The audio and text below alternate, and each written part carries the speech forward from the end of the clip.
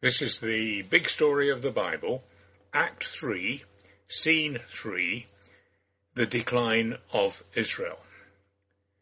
Most of the Old Testament is taken up with a steady decline of the life and faithfulness of Israel from the high point of the Exodus and their understanding, experience, and the closeness of the Lord.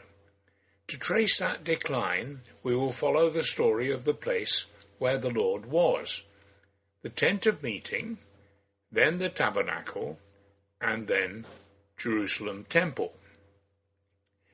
The story begins with the Lord having no resting place. His presence was symbolized by cloud and fire in Exodus chapter 13, verses 21-22. By day the Lord went ahead of them in a pillar of cloud to guide them on their way, and by night in a pillar of fire to give them light, so that they could travel by day or night. Neither the pillar of cloud by day nor the pillar of fire by night left its place in front of the people. This was associated with a tent of meeting, where the Lord would go to speak to Moses outside the camp. Exodus chapter 33 verse 9 reads, "As Moses went into the tent, the pillar of cloud would come down and stay at the entrance while the Lord spoke with Moses." This arrangement was superseded by the tabernacle, a much more ornate structure for which precise instructions are given in the later part of the book of Exodus. In the last chapter of Exodus we read, "Then the cloud covered the tent of meeting, and the glory of the Lord filled the tabernacle.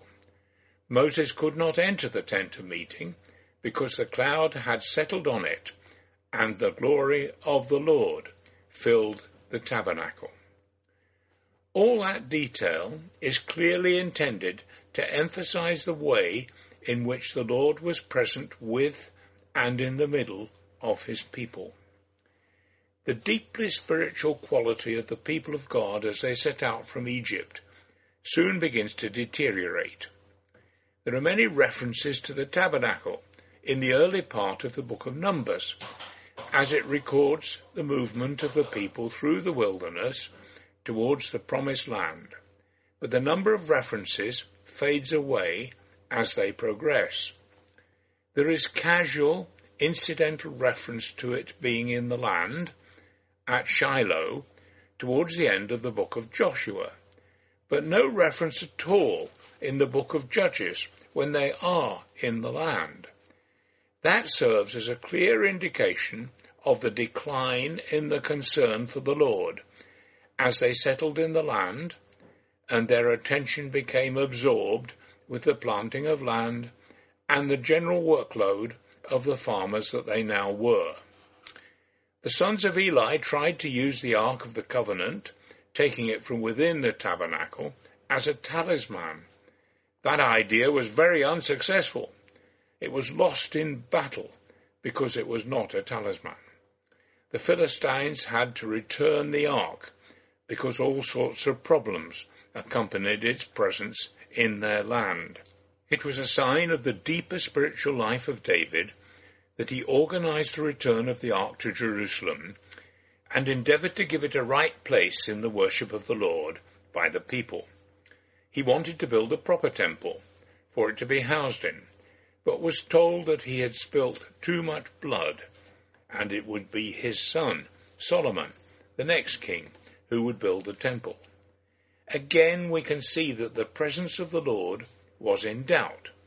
David had a good and proper desire that the presence of the Lord should be understood and honoured among the people, but there had been too much strife and bloodshedding for that to be permitted. These were the people who were supposed to carry the name and worship of the Lord to all nations. They were not doing very well. There is a brief interlude when things seem to be improving. Solomon builds a magnificent temple, and we are told, when he has the Ark of the Covenant brought to it and installed, there is visible evidence that the Lord was there, and approved of what was happening. 2 Chronicles chapter 7 and the first 3 verses read, "Fire came down from heaven and consumed the burnt offering and the sacrifices, and the glory of the Lord filled the temple. The priests could not enter the temple of the Lord, because the glory of the Lord filled it. When all the Israelites saw the fire coming down and the glory of the Lord above the temple, they knelt on the pavement with their faces to the ground, and they worshipped and gave thanks to the Lord." But it didn't last, and in fact goes from bad to worse. The books of 2 Chronicles and 2 Kings both record a sorry tale of bad king, bad king, bad king, good king, bad king, etc. We don't get a lot of detail, as we did in the book of Judges, but things must have been even worse. Not all the kings were in the line of David. Brother killed brother or uncle to retain the throne. It was all just the same as it is in any part of the history of those days. Idols were set up and worshipped. Prophets made their prophecies up as they went along to satisfy the king and retain their positions, or were ignored or killed. And then we come to one of the saddest and most surprising pictures of all in the story of the people of God in Ezekiel chapters 10 and 11. Ezekiel has a vision. "Then the glory of the Lord rose from above the cherubim and moved to the threshold of the temple. The cloud filled the temple, and the court was full of the radiance of the glory of the Lord. Then the glory of the Lord departed from over the threshold of the temple and stopped above the cherubim. While I watched, the cherubim spread their wings and rose from the ground, and as they went, the wheels went with them. They stopped at the entrance of the east gate of the Lord's house, and the glory of the God of Israel was above them. These were the living creatures I had seen beneath the God of Israel by the Kibar River, and I realized that they were cherubim. Each one went straight ahead. Then the cherubim, with the wheels beside them, spread their wings, and the glory of the God of Israel was above them. The glory of the Lord went up from within the city and stopped above the mountain east of it. The Spirit lifted me up and brought me to the exiles in Babylonia in the vision given by the Spirit of God.